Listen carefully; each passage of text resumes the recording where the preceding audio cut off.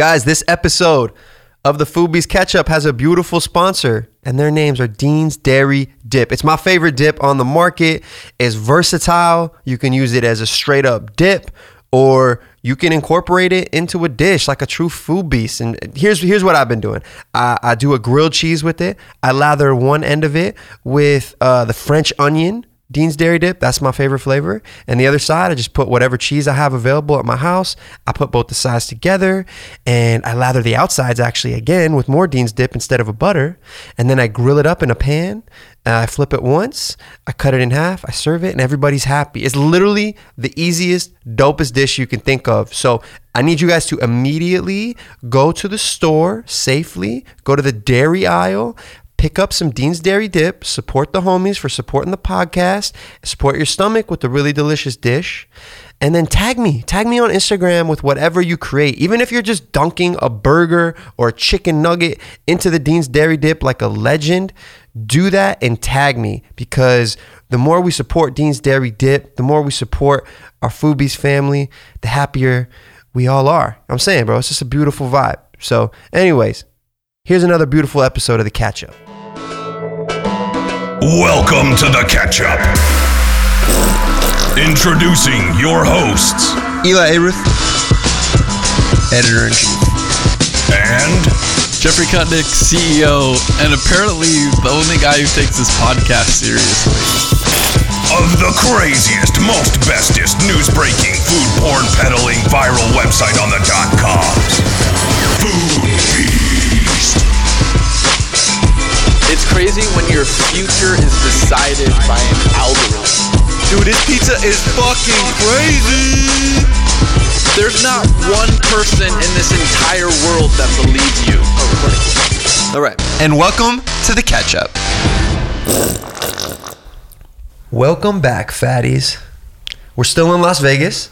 We are live from the Foodbeast Studios on the Strip, 24 floors above the world. Still a hotel room. We're joined with the co-owner of American Coney Island Dogs, a restaurant that's over 100 years old. You might know their hot dog style, type served in a warm steamed bun, Coney Island chili sauce, topped with a line or two of mustard and sweet chopped onions.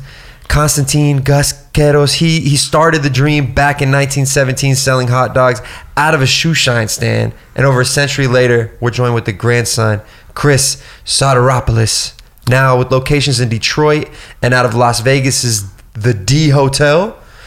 Chris oversees a century-old restaurant and real estate, and we want to hear more.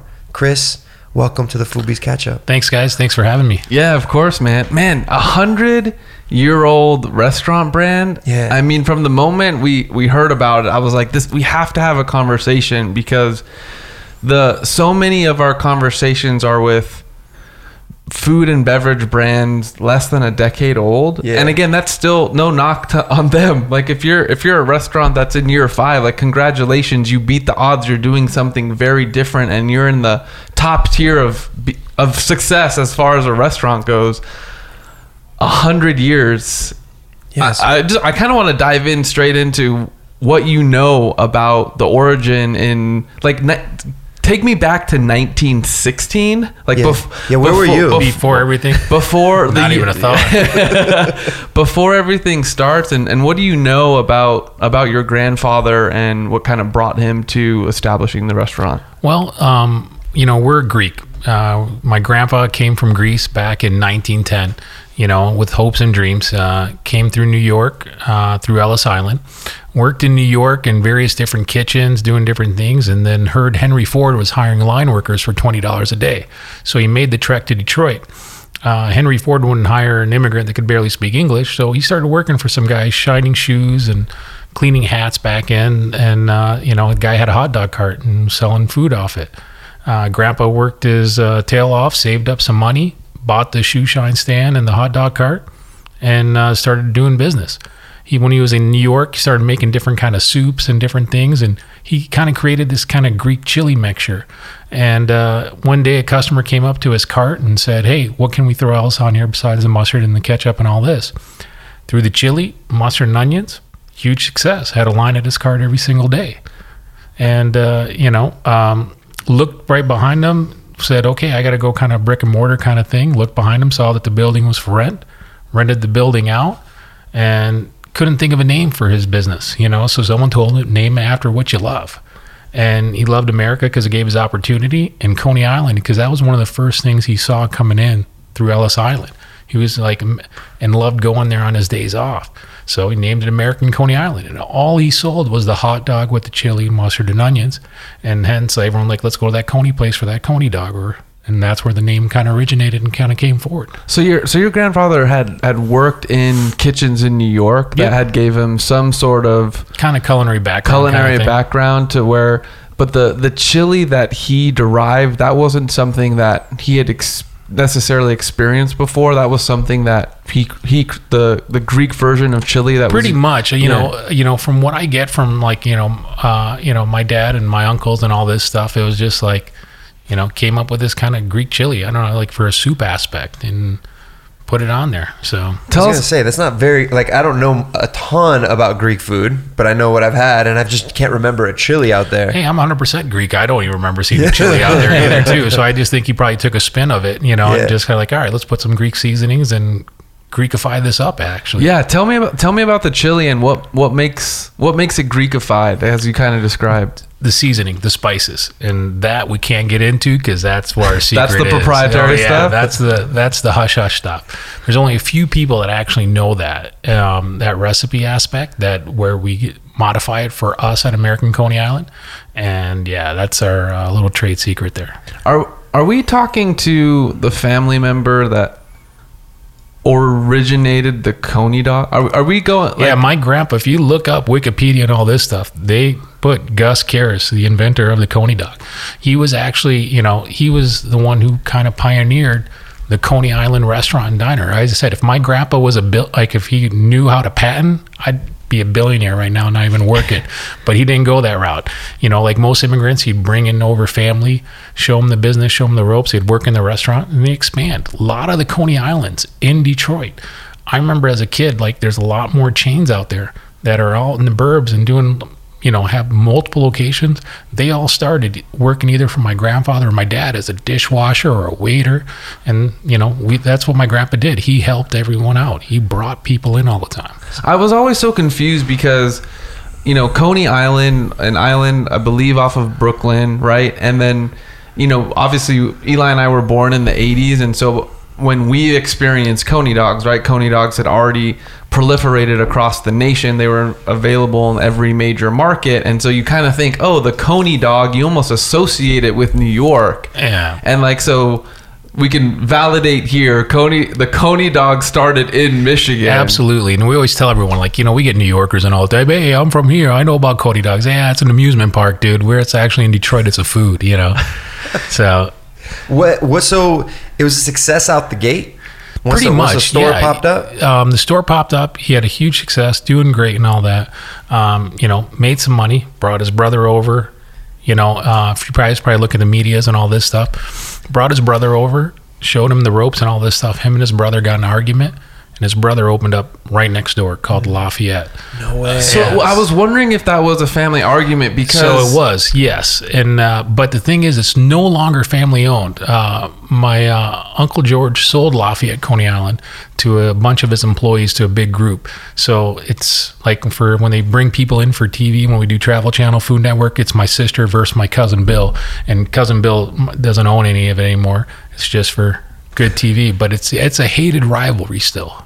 So what do you know about that argument between your grandfather and his brother? Anything? Not much. No one talks about it. Wow, no one talks about it. They just got an argument. That's all it is. But like at the same time, there's this rivalry, so it's got to be somewhat heated, right? Well, men's kind of made fences over time and all this stuff, and then kind of got back to it a little bit, you know, as time. And now that it's not family, oh yeah, it's game on kind of thing. You know, we battle back and forth, you know, try to get customers. And, you know, if you go to Michigan, it's like the Hatfields and McCoys. You're either American or Lafayette. And it's funny because they try to BS and say, oh, we opened up first in 1914. Obviously, my cousin Bill and like the family doesn't say that, but the big, like the group of employees that own it now try to BS it. And they go, we have proof. And they have a menu that's handwritten 1914. I go, come on, guys, we have all the Ellis Island paperwork. You know, Bill Karras, my grandfather's brother, didn't come into the country until 1920. We already had records open at 1917. That's wild. Do you think any of I mean, you say you don't know a ton about what happened between them, but for me, when I first read the story and didn't know that it was an argument, I just figured it was one of those things where someone comes to America, successful, maybe opening a gas station, and they come over and they tell their brother, like, hey, this is a good business. Go open a gas station. Like, here's a little bit of money, whatever it may be. You can work in mine for a little bit, get the ropes, but then just open another one. There's enough to go around. Everyone needs gas. Everyone needs a dog. And was that very similar? Have been no, but that was an argument aspect to open up exactly right next door. Yeah, that was an argument. Okay, that was what started it. Like, we have family members that own other Coney Islands and the burbs and everything like that. That, you know, we sell our chili, not our exact chili as we said, but, you know, we own the chili company, Detroit Chili Company.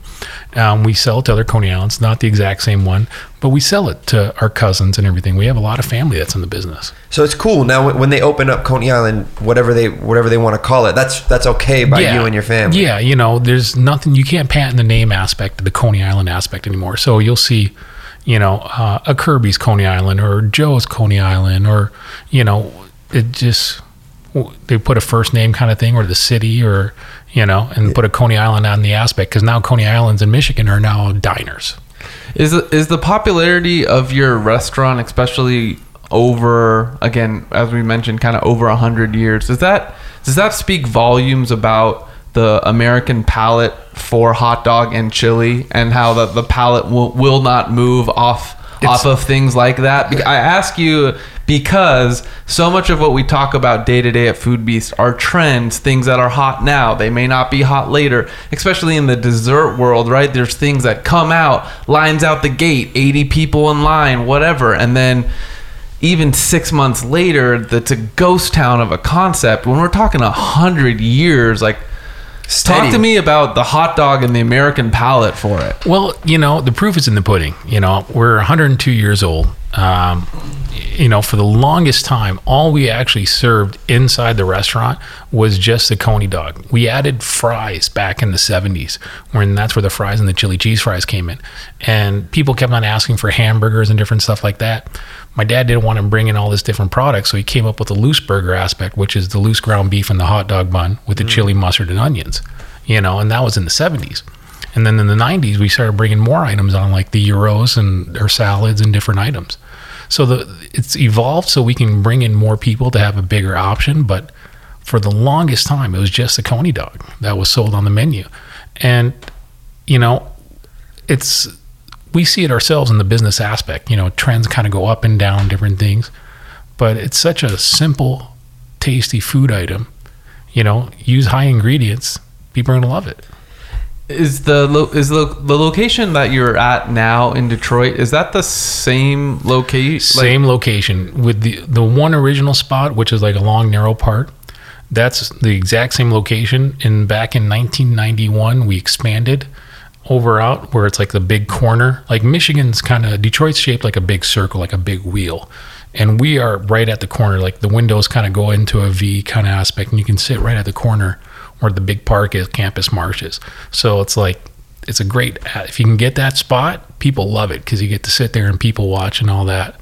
So it's really cool. So the exact same, but pretty much outside of the expansion, it's like the same location. Oh yeah, for sure. Crazy. Like I remember when I was a kid back in the 90s, some people wouldn't come and sit in the new expansion part because they felt like it wasn't the same. It wasn't the same. Can you just so we experienced the restaurant in downtown Las Vegas. Yep. What's the feel and vibe of the original restaurant in Detroit before the expansion and then after the expansion? What's the vibe in there? Well, one of the things we tried doing in Vegas is to get that original feel before the expansion. You know, because as you guys saw, our Vegas location's small. We have a very similar menu what we had back in the 80s. Okay. And the main thing is, as you kind of realize in all this stuff, we don't have music playing in the store. We don't have this because we want the register people screaming out back and forth. That was our biggest thing. Our waiters, for the longest time, and still in Detroit, they don't really, like, they have pads, but they scream the orders out. Like, I need 2 on 1, 3 on the, you know, they scream it out. And that's the same kind of essence that we try to do in Vegas, screaming out the orders. I got 2 to go. I got this to go. Need that. And that's when you guys went in, you probably heard them calling things out pretty loud. Yeah. That was the main thing we wanted to do. We wanted to overshadow the customers and all this stuff so they could hear it, to give that old school vibe. Yeah, it's kind of a cool little escape from the casino, because casino's loud. Yeah. And then you walk in there and it's kind of jumpy. Do you remember the first couple days you ever stepped foot in your family restaurant? And like, did you do anything? What was your interest? What did it look like as a kid? I always got stuck bussing tables and being a soda jerk. I hated it. You know, I'm sitting there like, couldn't watch Saturday cartoons because that was my only thing. Like, if we weren't in school or playing a sport, we had to work. Damn. And I hated it. And like, I made sure, like, I played every sport. Like, well, wrestling, let's try this one out this year. Let's try this, you know, because I did not want to work. And like, when I went to college, I was so ecstatic because I was like, I'm out of the restaurant industry. I'm done. You know, like, I'm going to corporate America, like, yada yada. And you wanted nothing to do with the family business. And I got sucked into it. When did you feel like you got sucked into it? It was literally about 8 years ago. 8 years ago. Yeah. So I did a lot of different stuff. I graduated college. I went to Michigan State, graduated in 99. I worked overseas for 4 years. Hey, you got the hell out of here, huh? Oh, yeah. You did not want any part of this. I worked in Saudi Arabia for a bit. Doing what? I was a supply chain manager. So I did purchasing and logistics for a sheik out in Saudi. Oh, that's wow. So I handled all his U.S. stuff. Huh. And he was a big developer, buildings, hospitals, all over in Saudi. So I did that for a bit, and then worked for a franchise company for 9 years, Pita Pit, helped them get that off the ground. Oh, wow. Pita sandwiches. And then we started expanding, and my sister turns to me and goes, all right, I need some help here. You know, because there's my older sister. She's like the big helm of everything, you know. Call her Leona Helmsley of the group, kind of. But she's awesome. So she turned to me and goes, hey, I need some help. We're expanding, and, you know, I want you to be part of this now. And I'm like, yeah, let's do it. What made her, I guess, and you and decide, Vegas is where we're going to go? If we're going to open outside of Michigan, why Vegas? That's a great story. So we have a lot of people, 102 years. We got families that are coming in, doing different things. Derek Stevens, the owner of the D Casino, he came into the Coney one day, goes to Grace and goes, hey, my name's Derek. I'm doing these things in Vegas. Want you guys to be a part of it. My sister looks at him like, who the hell are you? Because we get a lot of people always telling like, oh, you got to do one in here, you got to do one there. So he was like really gung-ho about it, and he's like, all right, flying you guys out, all this, my dad used to bring me when I was a kid. I bring my kids, we love you. And flew her out and showed her everything and talked. And my sister gives me a call. I was in LA at the time. And she's like, can you come down here? I'm like, I'm stuck. I can't. And she comes back and pitches it. And she goes, I like it. You got a good vibe. Because we're a mom and pop shop. We're family oriented. We had a great feeling from him, Derek, and, he's a family guy too. And it's just like, all right, things clicked. And like, all right, we're doing it. Did you ever get the vibe within your family, like, especially as, I'm assuming like your grandfather and your dad watched Coney go across America, right? You started being able to get Coney dogs as you were driving Route 66 at any Dairy Queen. You'd start to see it everywhere. Was there always like, hey, we're going to keep this a family business mantra? Was it not necessarily about growth from a location standpoint? Like, talk to me about like the family mentality and where you guys are at now. Well, it's one of those things, I wasn't around when my grandpa, he passed before I was born. And, realistically, it's kind of funny. Growing up, like, and even in through college, you just like, yeah, we own a Coney place. It was just like, you never really kind of thought about the aspect and the history of it till when you get it. And it was just one of those things where, really didn't want to expand it because like you can expand all over it. It had to be a good fit. We didn't want to have one everywhere around the block, every suburb, every state kind of thing. It wasn't our thing. A lot of times I always heard, it was just like, when you get too big, you lose a lot of control and, more pain, more headaches. And it was one of those things, Greeks, we don't like to lose control. And so I think it was just one of those things where like, let's keep it tight and intimate. And that's why one of the things I think they went parallel with opening, the chili company and different things and buying the properties.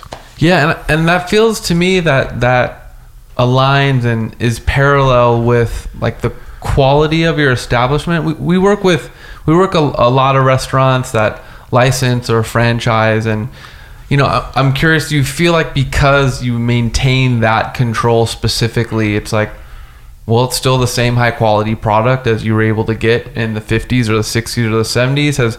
Has the menu or ingredients or the chili none of the ingredients has changed since my grandfather. The hot dog that we use, it's actually a Dearborn sausage. My grandpa, it's our proprietary dog that, he works with them, and they, and like when they kind of first started, they kind of cut a deal that's still intact to this day, where that hot dog's only made just for us. The chili company is our specific chili that's been the same one being used for over 100 and some years. And, the mustard, it's not a complete yellow mustard. It's kind of like a Belgian-y mustard, a little vinegary more. And we use a sweet Vidalia onion, which no one's going to use a sweet Vidalia onion because of the cost. And it's just one of those things. We've kept that simple, high ingredient product. Our hot dogs, no byproducts. Everyone hears the horror stories about hot dogs and different things. Not ours. It's 292 calories. Thank God I had 4 of those earlier. Dude. If you follow Weight Watchers, it's only 8 points per dog. Because my sister's good friends with the founder of Weight Watchers. They're on a lot of different things in Detroit for women's groups, and she did a thing for us, and she did a Weight Watchers aspect for 8 points. So yeah. What's the average order? Because when I ordered, we ordered, I swear to God, what did we order? Like $16. We ordered 2 of the 4 core menu items each. Yeah. So that was what we started with. So we had 8 menu items to start. Then you wanted to get another photo of... How do you pronounce... So I'm going to call it a gyro. Oh. But I'm always open to hearing... How does a Greek pronounce it? Gyro.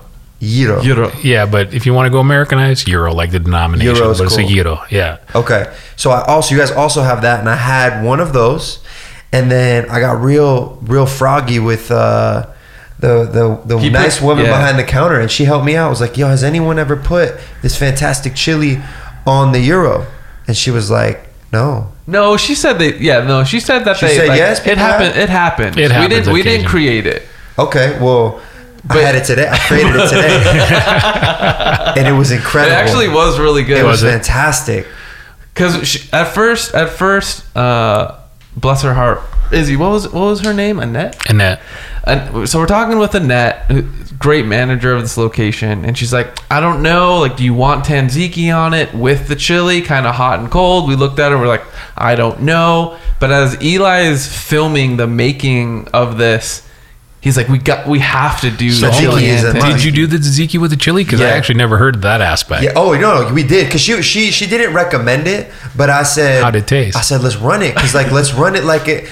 People put sour cream on chili, and I know tzatziki is not this same makeup. It was incredible. It was incredible. I mean, I'm gonna put up a video of it when this podcast launches and tell people to go in, ask for the Food Beast special, and they're gonna know. And then you're gonna know that chili and tzatziki were meant to be. They were meant to hook up in the 2020s. And the tzatziki sauce is actually my grandma's recipe that we make in house every day. Bless her, because it's incredible. 2 combinations, grandma and grandpa's sauces combined. Hey, maybe it's meant to heaven. I love it. We'll open a 3rd location in Orange County. How are you supposed to eat the Coney dog and order the Coney dog, in your opinion? Are there strict rules? Oh, absolutely. Okay, there are strict rules. The biggest no-no in the Coney life is no ketchup. You do not put ketchup on a Coney dog. Do you guys have ketchup in the spot? We have it for the fries. Gotcha. Okay, and we also have it for plain dogs for kids and everything of that. But it's one of those things, and I get on my employees pretty bad. It's because I'm coming, especially in Vegas, because West Coast are like, I want ketchup on it. They're supposed to take the bottle of ketchup, put it on the counter. We don't put ketchup on the Coney dog. You're more than welcome to do that yourself. Oh wow! So they will not put ketchup on the They're dog. supposed to not to put my people are not supposed to put a ketchup on a Coney dog when it's got everything on it, chili, mustard, and onions. If it has everything on it, they are not supposed to put the ketchup on there. We put it on the counter. Explain. Oh, we were close. We were close to effing that up, Izzy. Did you see me get up? Why is because Izzy, our producer, doesn't have a mic, so I'm going to speak for him. He's allergic to mustard. So like, I don't know if it's mustard seed. I don't know if there's something in mustard, the condiment, but his throat starts to close when he eats it. But he was such a champion that he was like, I have to eat the way. We had to pry the dog out of his hands. And I was like, Izzy, it's not worth your throat closing. And he still ate it. And again, he like took some of the mustard off, but he's like, I have to eat it the way it's supposed to be. So I'm glad we stuck to it, Izzy. Like, touche. I was like, I don't know. Thanks, Izzy. I feel honored that you risked your life, kind of thing, you know? Yo, I was like, this is an amazing dog, because I'd already eaten 3 at this point. And then I turned to Izzy, and he's still looking at the same one, like, Izzy, what's you good, bro? And he's like, and then I remembered he was allergic to mustard, but he didn't want to not eat it. So he was contemplating it for a while. Then he ate it. I was like, it's amazing, but like, it's not worth you dying. All due respect. So Chris, why no ketchup? Is that just because that's how it's been? And I don't know. It's just one of those things. It's one of those things that's been instilled to me as a kid. No ketchup. Is that East Coast thing, you think? Because I don't know. We're Midwesterners. Everyone thinks Detroit's East Coast, but we're Midwesterners. Yeah. Well, on my 3rd and a half dog, I walked up on that 4th dog halfway through, and I wanted to get ketchup because I remember seeing a bottle on the counter. By the time I got up, the bottle was gone, and then I had that moment where I was like, I wonder if it's disrespectful in this joint to ask for ketchup, so I'm gonna sit back down. I was told as a kid that we didn't actually ever have ketchup until we brought fries in the 70s. Oh, like it didn't exist? It didn't. No, it was not brought in the store. Like in the original, like before, like we brought fries in American Coney Island in the 70s. There was no ketchup in the store.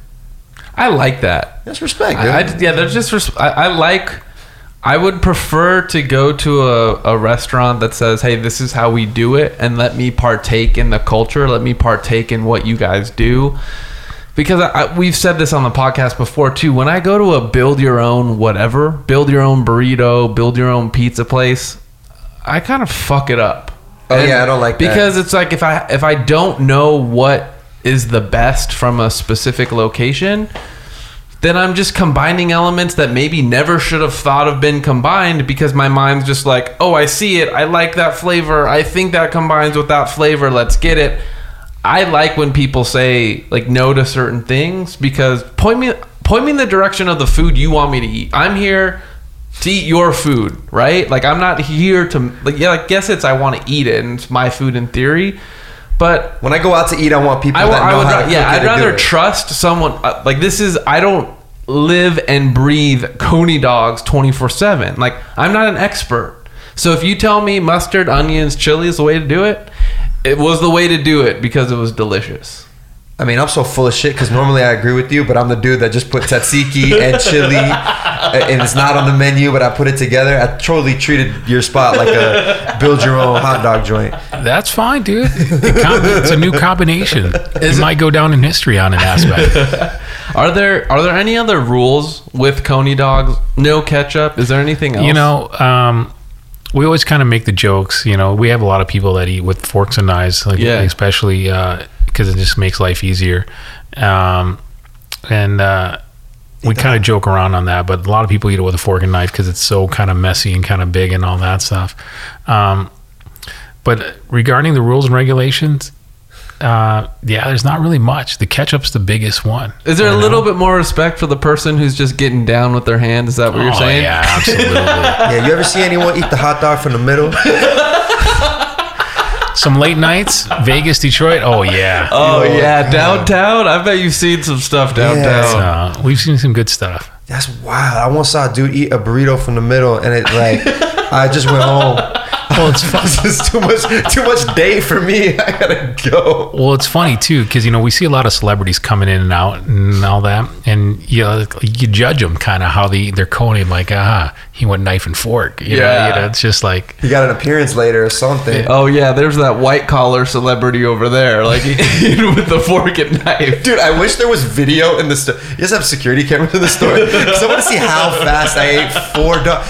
Dude, is it like normally like a 2-bite hot dog? Because it's a good sized dog, but there's something about it. There's something about it. I don't know if it's the steamed bun or the way the sauce, the hot dog just flows into my mouth, but I can't remember more than 2 bites each time. It's the combination of everything, but 2 bites is pretty impressive. Yeah, I wasn't trying to impress anybody. If anything, it's embarrassing. The fastest I actually ever seen anyone eat a coney dog is Kobayashi. We had him in Detroit one time. Oh, wow. He ate 4 coney dogs in 30 seconds with everything on it, chili, mustard, and onions. He pounded them. Oh my God, I got a girl who could beat it.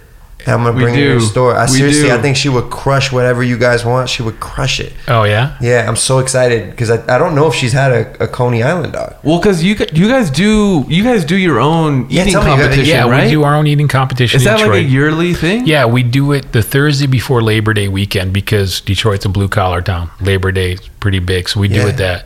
And one year we had Kobayashi there as one of our celebrity judges. He didn't compete, but he did a demonstration. It was phenomenal to see. the 30-second oh my God. 4 Coney dog demonstration. It was hilarious too because, you hear everyone screaming from the crowds like, does he have a sister? Like that. People are laughing and all that.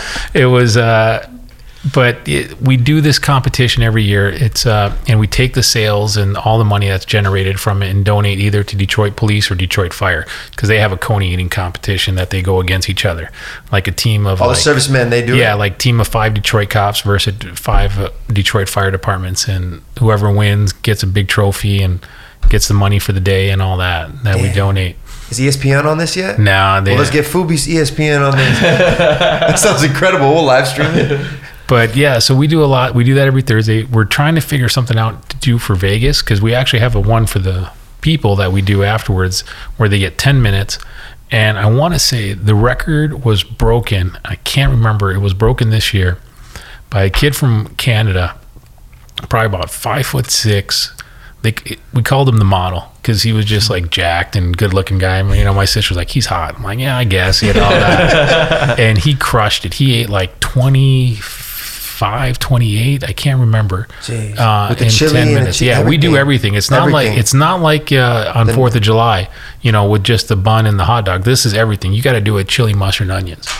And we want to do one here in Vegas. We want to have Detroit versus Vegas, so we're trying to figure this all out.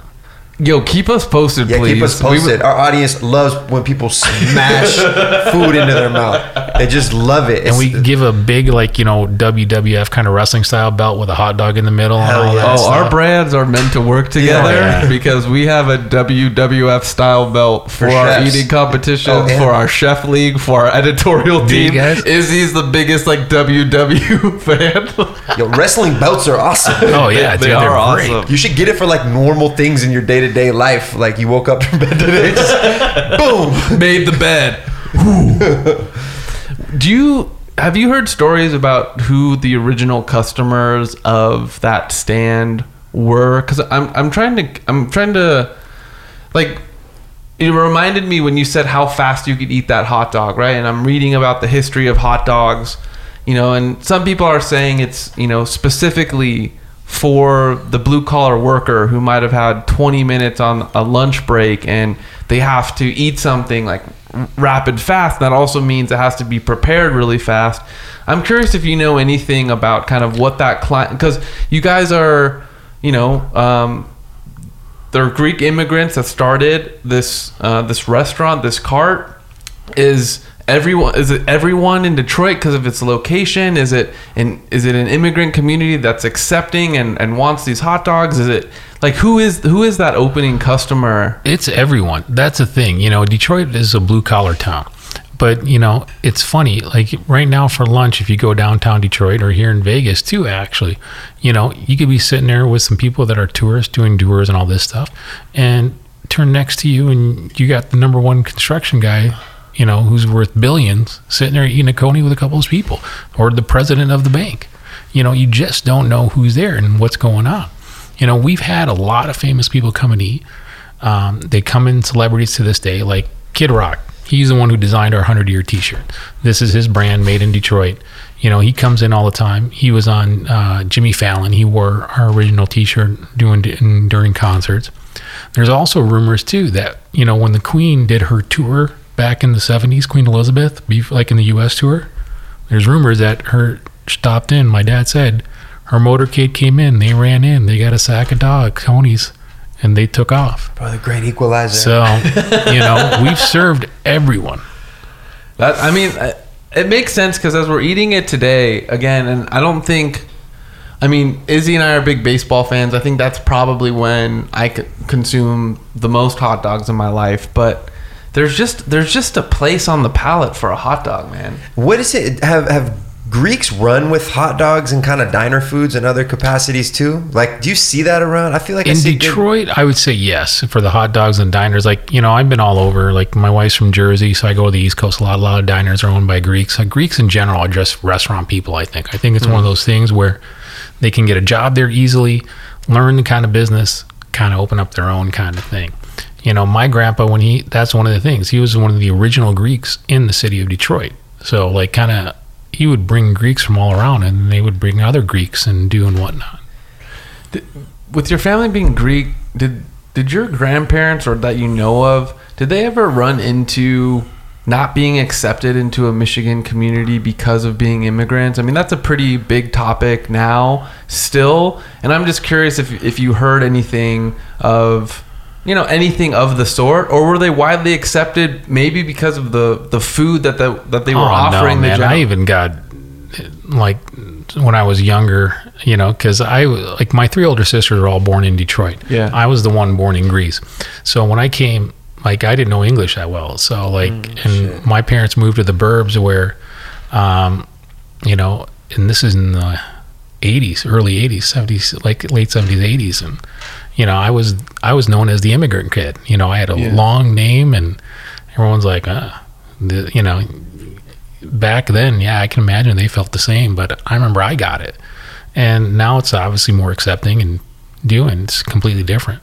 Did like friends and stuff know that what your family business was? Like, was that a thing? Or was it kind of like hush hush? It wasn't even like that hush hush. It's not like we kept it secrets and all this stuff. It was just like, yeah, it's a spot. Yeah, we own a restaurant. People hit you up for free dogs all the time growing up? Always. Like, I would. Has the menu, when has the menu, and you talked about fries and you've talked about gyros like a little bit, but are those the only adaptations to the menu since in the 100 years, or is there more available potentially in the Detroit location that we haven't seen in Vegas? Well, in Vegas we have a really limited menu, just the fact that smaller location, we wanted to kind of keep it quick, simple, fast casual. In Detroit we have table service, so the waiters are doing, so we brought different things, we've tried different things, Greek salads, fish fries on Sundays during Lent. We do a lot of different things for the menu. Now, are we expanded? If you go in there, do you expect to get a breakfast or anything like that? No, we don't do that. You want breakfast at us, you either can have a coney dog, a donut, and coffee. So and we get a lot of people that come in because we never close 24 hours a day in both locations. We never close. We haven't closed the doors. We can literally say in the past 102 years, we can count on one hand, and this is like time frames of how many times we've kind of closed. And we don't even have a key. In Detroit or Vegas, I do not have keys to the doors. What the hell? Because it's open 24 hours, so you'll be able to go in there whenever you want. Whenever you want. Like during the riots back in the 70s, Detroit riots, the power outages, we were still open. We were there. What were some of the instances where you had to close? I can't imagine. Only times we ever actually close is like we kind of close to the public for when people rented us out. We get rented out for a lot of parties like Ford or General Motors or different things, and we'll close for a few hours to do a thing. And I remember we closed one time back in 1991 when we expanded. We closed for 2 hours so they can knock the wall down and kind of patch it real quick. You closed for 2 hours to do construction? Well, we actually had it all built out, ready to go. It was just we needed to collapse that one wall and do the frame real quick and open the doors. Yo, that's so funny. What's the secret to running, or give us some advice for someone thinking about running a 24-hour operation? I honestly can't even imagine. It's a brutal thing at times, you know.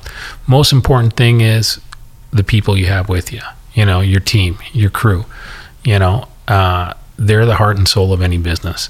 So you got to make sure you do your due diligence, take your time, pick out the right people. And one of the things is, you can't be, you know, all my employees, I feel like they're my family.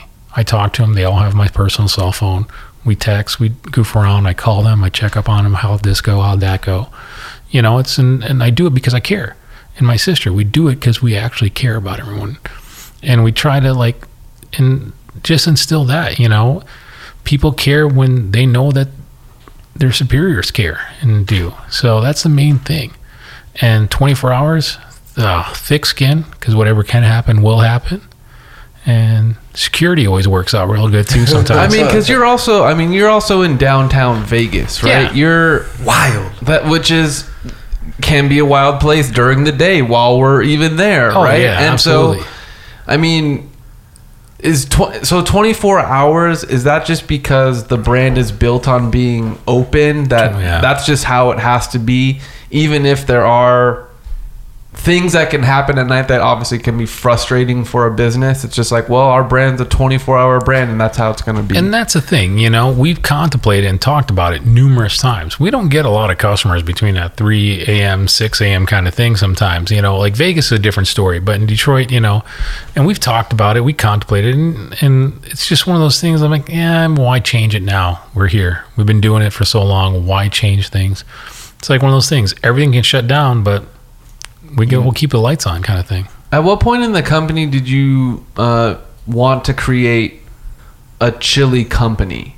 To not, well, you know, because now, and you mentioned this before the pod, but now you distribute and sell your chili to restaurants across the country, including, you know, the major distribution companies like Sysco and US Foods, for example. When was that a decision to create that company? See, that was actually my grandpa. I wish I could tell you when that date was, because that's what he wanted. Like, he did laterally, you know. It was like, and they're just like, we got to create a chili company. You know, who knows? I couldn't tell you. Maybe he got tired of, because you got to realize our location, Detroit, our original location was pretty small. Like, a lot of the prep stuff and everything, it had to be done in the basement. And still, kind of this day, it's all done below, like kind of almost like New York City, where like you have the seating upstairs and you got the kitchen downstairs. We have the kitchen set up similar, like where the grill does and all this stuff, but all the prep happens down. You never know. Who knows? He probably got frustrated of trying to prep and cook chili every single day down there. Like, hey, let's make it mass kind of thing. And is that something where how big is the chili business in comparison to the restaurant business? Is it restaurant business will always, you know, top of that. You know, it's like the chili company does good, no complaints, but the restaurant aspect, you know, that's the main thing. That's the driving force of everything. Yeah. How's it like working with your sister?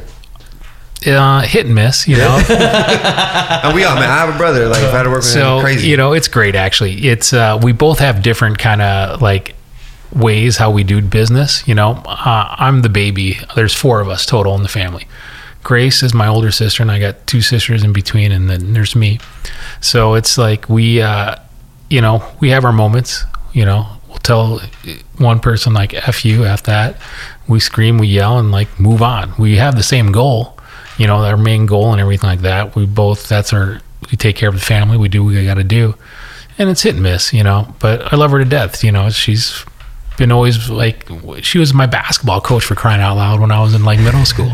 Dang. You know, she was an all-state small forward, so she was one of my coaches, and it's just, you know, it's great. It's bittersweet. It's double-edged sword. Sometimes I love it. Sometimes like, I got to go in and see Grace today. In 2019, what are you guys thinking for the future of American Coney Island? Are you guys... Retirement. Trying to figure out who's going to take our next steps. I'm just joking. I was like, oh, big announcement, exclusive. No, honestly, you know, for our next steps with American Coney Island, we don't know. You know, it's one of those things.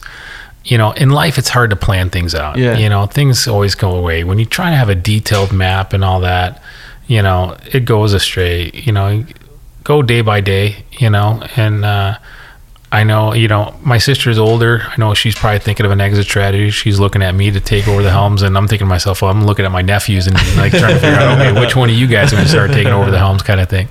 But yeah, so it's just, you know, the main thing is we've always believed in a KISS philosophy. Keep it simple, sweetie. So, you know, or keep it simple, stupid kind of thing, kind of mentality. And that's the thing, you know, obviously we don't want to be the ones to falter the family business, you know, so the main goal is keep on doing what we're doing and keep on this train alive. So I have a check underneath my laptop right now. It's from Wiener Schnitzel, and it's for $75 million. Does your family take the check and become absorbed by Wiener Schnitzel? 75 million's a lot. It is, man. Very specific. It's not 74. It's not peanuts. So, it's you know, 75. you got to think after taxes and all this stuff. Yeah. Do I get to keep the building? Can I charge them rent?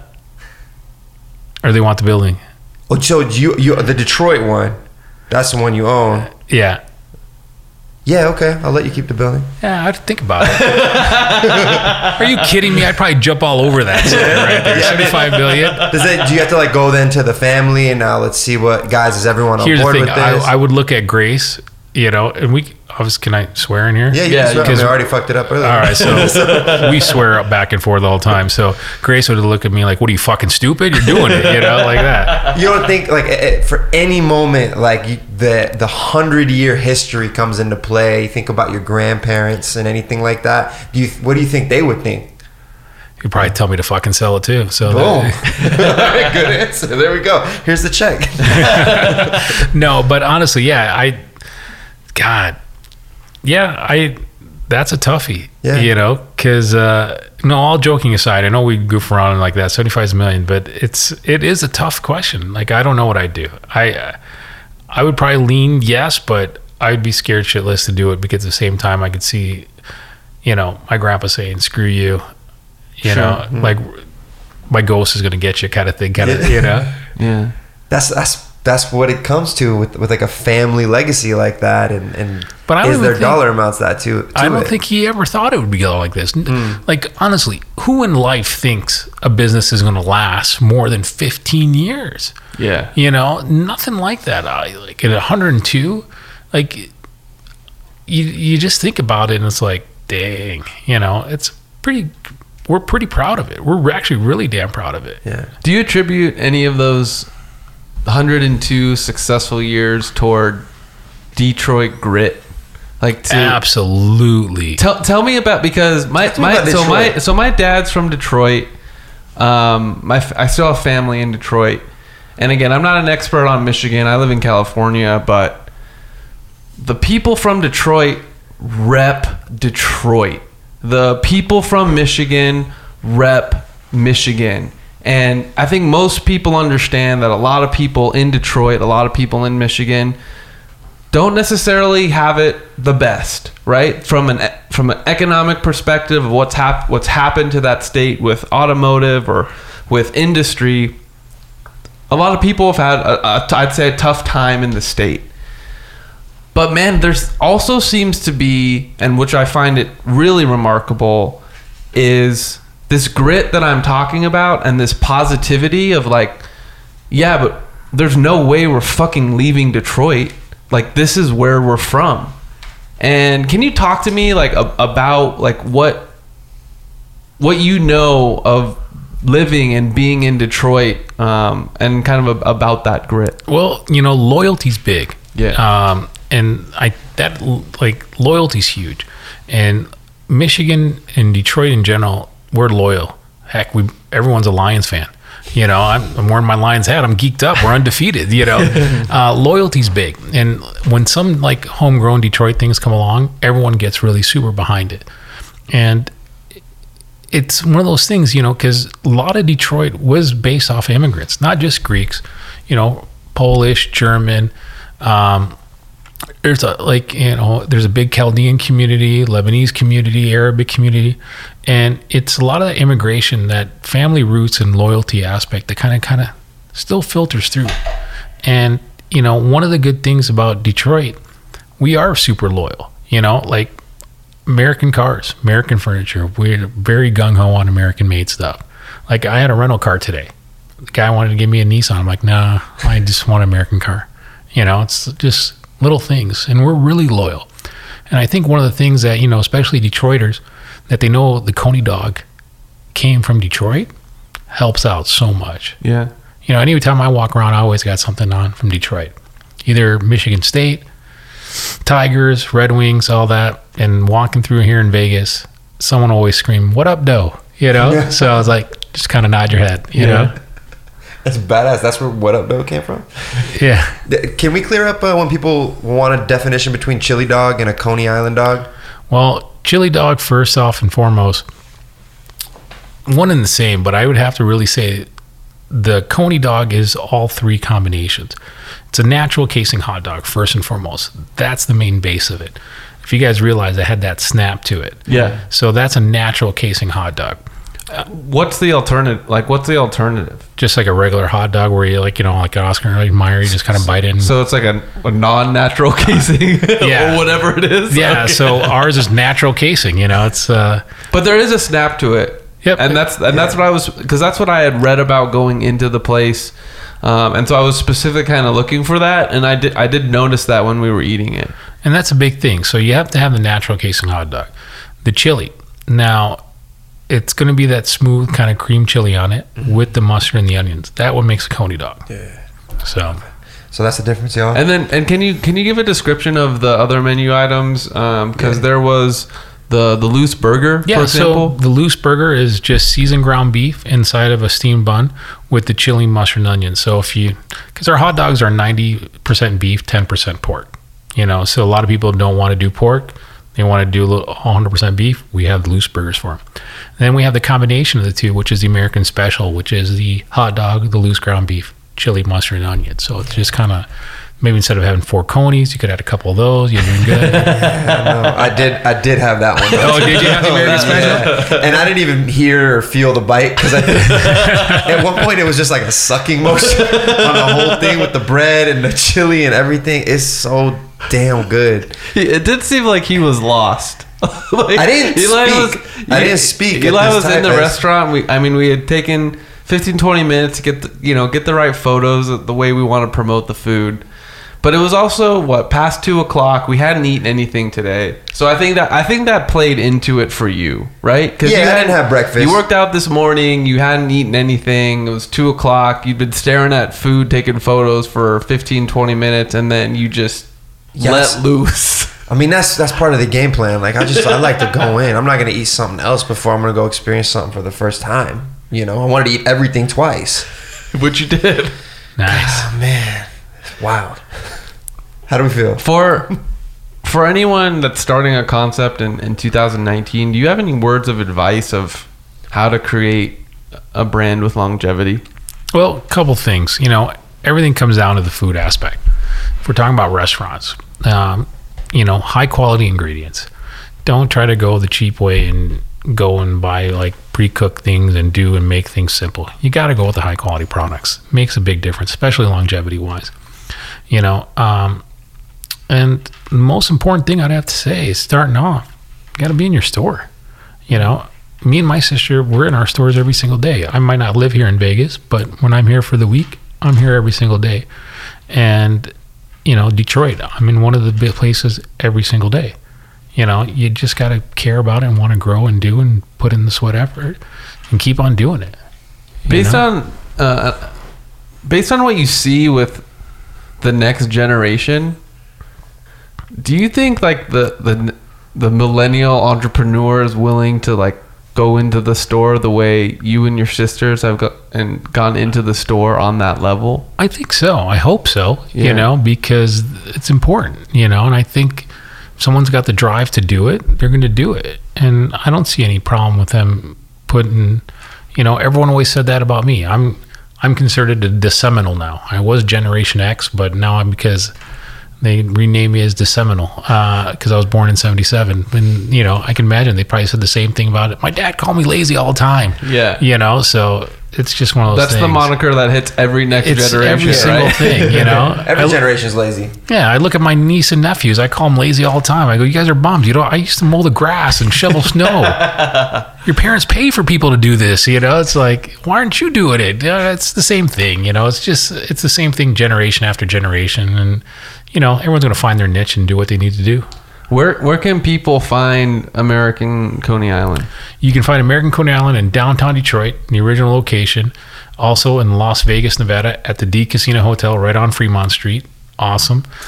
We also have a location at the Detroit Zoo. It's a great zoo. We have a standing location right there. Also, if you want to try us out, we ship Coney kits out to everyone in the 48 states. All you have to do is go to our website, AmericanConeyIsland.com, or it will direct you. You're going to be able to order a Coney kit. You get the 12 dogs, the buns, the chili, the onion, and you get also a paper hat and a letter from myself and Grace.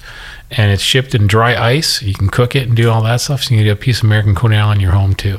Yo, first of all, I gotta ask. One, I love the kit. Two, is the website that you guys have a serious website? Like, do you know that was it designed? When was it designed? It was designed a while ago. And it's Don't change it. We actually had So- this conversation before, Never change. and we were like, "It's charming." There's a charming aspect to the website where we're not being sarcastic. No. Don't change it. It's so we could have always changed the decor of the store and all this stuff, but we have it red, white, and blue with the stars and the gold trim because we're tactfully tasty. You know, it's one of those things. We want to be kind of cheesy and retro at the same time. And when we did the webpage, it was a long time ago, and we get hit up a lot by a lot of people. Like, I can do your website, I can do these graphics, I can do this, I can do that. And a lot of people, because who we are, want to do it for free just for the fact that they can tag their name on it that they designed our page. And we look, nah, we kind of like it actually. It's cheesy, you know. It's amazing. We sell hot dogs for a living, guys. Come on, you know. That's like realistically. I tell that to everyone. Anyone asks me what I do, sell hot dogs for a living. You know, no one really knows actually what I do. They see my shirts when I walk in, and you know, I go pick up my kid from school and all this stuff, and like, yeah, I sell hot dogs for a living. You know, that's all. You know, that's what my kid says. Daddy sells hot dogs. That's what he says. You know. I can only imagine the guy that was like, "Let me build your app." It would never change. If anything, I would put like the little visitor counter at the bottom of it, and maybe like a guest book so people to sign in. All the classic old webpage shit. Maybe a screensaver. Yo, this is awesome though. But really yeah, fun. it was done like on purpose aspect because it's just like we sell a hot dog. Simple as that. And it's then- nothing. I think what's cool for our audience is the fact that you don't have to be in Vegas or Detroit to experience these hot dogs. Like, Yeah.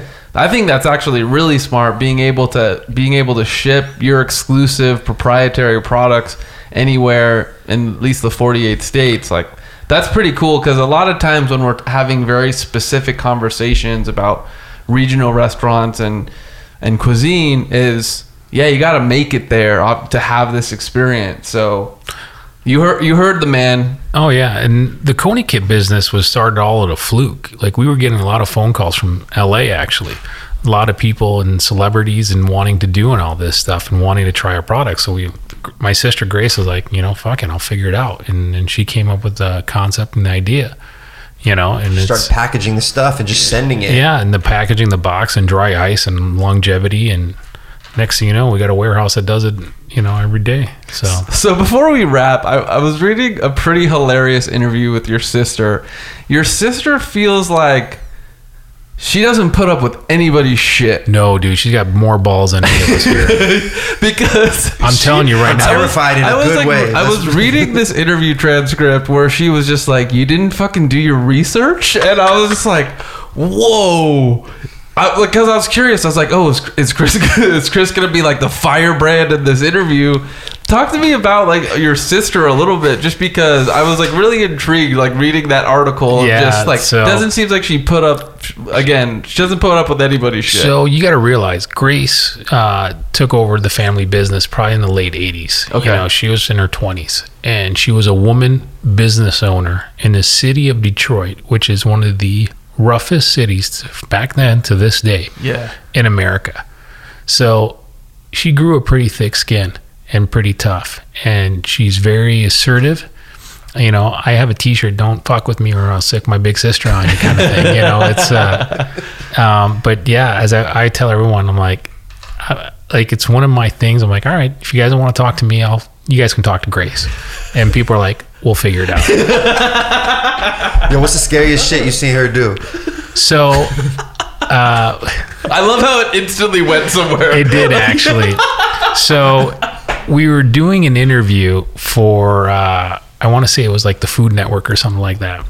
And she's doing the interview outside the store. And next thing you know, a guy picked her cell phone right out of her back pocket and started bolting. And you just see everyone go flying to get the guy and tackle him and all this stuff. And Grace was right in the mix. Like, she didn't back off. She was like right there. Never take her cell phone. Don't even look. Don't look her direction without an answer, bro. So yeah, that was just about a few years ago. Are you guys send good words about us? Absolutely. All right. I hope she doesn't listen to this. Being her good Grace. Good job, Papa Cutnick. Yeah, gotta get that one in there. Well, shit. Chris, thanks for joining us on the guys, podcast. thank you so man. much. I appreciate you. it. This is awesome. Thank you this guys is so really much fun. for having us. Of course, man. You guys, when you come to Vegas, because if you're not going to go to Detroit, you got to come to Vegas. Go to the D downtown and get the Eli A. Ruth order. six Cody Dawes. Get the Euro with chili, and then take a picture and tag me in it. Yo, I hope my picture shows up on you guys' Instagram page one day, man. Did you One day tag? I'll make it. No, Dude, I'm gonna put it that's up. a big thing too in Detroit and Vegas. Like, people want it, like they want to be on our wall, and we don't put anyone up on the wall. Like, we're very picky on pictures on the wall and all this stuff. Oh, the celebrity one? No, I don't have to be on that just one. in general. I don't earn that one. People, I still get a lot of crap from a lot of people. Like, why am I not on the wall and all this stuff? Why am I not this? You know, I got radio personnel people saying like, my picture's not up. I'm like, so, you know, it's like, Sorry, big boy. Sorry, Kevin and Bean. And so we don't walk instantly into that wall of rejection. We're not going to ask to be on that wall. you never know. Hold on, you never know, guys. Well, here's the thing. I just want to put it out there. Not vanity. Like, I didn't want to be on the wall in the store. I understand that's saved for the real celebrities. When we do the cone eating competition here in Vegas, you guys are gonna have to definitely be here. Okay. Hell yeah. All right, and we'll get you guys on the wall with Coney D and the whole shebang and all this and who we bring in for the competition. Okay, if I bring someone and they win, I get to be on the wall with the person who wins. Absolutely. It will beat anyone. Why did you first of all I was first of all thrown out to the group, but you just went selfish, dude. First Oh, of you all, can be in it, but okay, bro, whatever. No, first of all, he already offered it up. He literally said, "Just come," and you made it more difficult for us to get on the wall. Secondly, I just it was love like a challenge. and now became you and the eater. And I'm sitting over here. You find an eater, I find an eater. They're both our surrogates. Only one of us can be on this wall. I'm gonna take a picture with Chris and become his best friend and get on that wall. All right, he's already offered it up. I don't need you foiling our plans. He might have an eater that's better than our eaters. Well, that's I don't what want makes to this risk so much fun and challenging amongst friends. Okay, so I don't want to just Dude, the current champion of Detroit, the model as we call him, he can crush it. Okay, you said it was 22, something like that? 22 or 28.